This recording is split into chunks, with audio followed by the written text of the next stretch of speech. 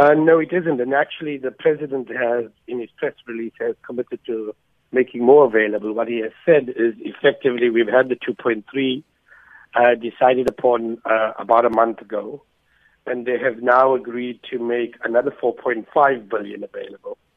The 4.5 billion is really money for a historic debt. So students with NSFAS students who have a historic debt or were underfunded or unfunded before have now got resources made available to assist them so that they can also continue their studies. So effectively what we have is a contribution from the presidency, or at least from the state, that is equivalent to 6.5 billion. And I think making an additional 6.5 billion available within the 3 months of October, I think is a significant contribution from the state for now.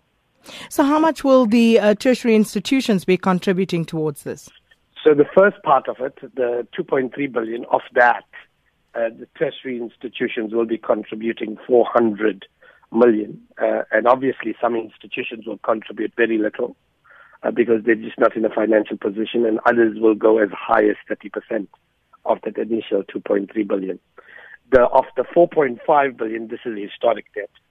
And it's underfunded students, and therefore the state will be making up most of that through reprioritization, as I read the press release. And really, it's emerging from a set of recommendations that the president has established. He had established a task team on the 6th of October for assistance on short-term funding for January, and this is in response to those recommendations from the task team. Now, if this money is going to go mainly towards historic debt and covering that, what's the situation going to be like going forward? So, look, I think it's a significant contribution. I don't think it resolves all of our problems. Remember that this is largely for NSFAS students. We still have a significant component of students, what we call the missing middle, those that are too rich for NSFAS but too poor for universities. What the press release has indicated is the presidency's support for a second initiative that is coming into play, and that is largely around the banking system, where there is going to be a partnership with the banking system so that the banks come together and provide an equivalent, NSFAS equivalent loan system for the missing middle. The idea is to pioneer that in 2016 and make it available in 2017. And then there's a third initiative, which the president is establishing a commission to explore the medium term from 2017 onwards, how to resolve this challenge so that we don't have a repeat of what happened in 2015. So what has happened now is we've resolved, or at least tried to partially resolve, the 2016 funding constraints, and the 2017 ones are either going to be resolved through the banking system or a new funding formula that will emerge from a new commission to be established by the presidency in the next couple of weeks. And I'm just looking at that and thinking, the sort of concerns that may raise, because if you also look at the 4 key factors that the task team identified that could lead to potential protest in 2016, and it talks about the upfront fee or registration payments, and also the NSFAS shortfall, the funding challenge, all of these, and just looking at the fact that, especially for the missing middle, that they wouldn't see immediate relief. Are you concerned, therefore, that we could start the year with more protests? I am concerned, as are many people, that this goes a significant way to resolving the NSFAS challenge, but it doesn't resolve one of the big challenges, which is the missing middle. It's worth bearing in mind that most universities have committed not to increase the upfront or registration fee. So they're leaving that in line with the 0%. They're going to leave that in line with that agreement.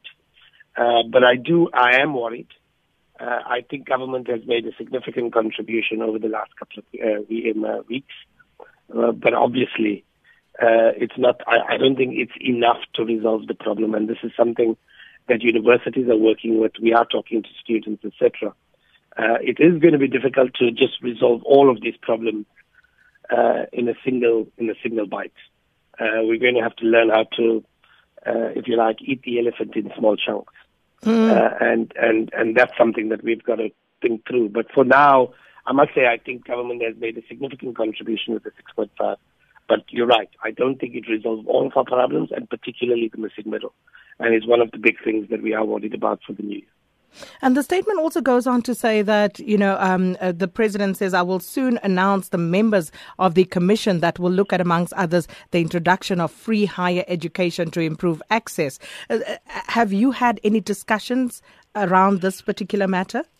No, we haven't. This is a presidential commission. This, I presume, has been discussed with the department officials, Department of Higher Education officials, but we have not had any formal indication in this regard. We are aware that this is happening, and this is effectively the second, initiative, which is the commission to rethink the funding of higher education. This, I think, is absolutely essential from 2017 onwards. But I do think in the short term we still have some challenges, especially around the missing middle.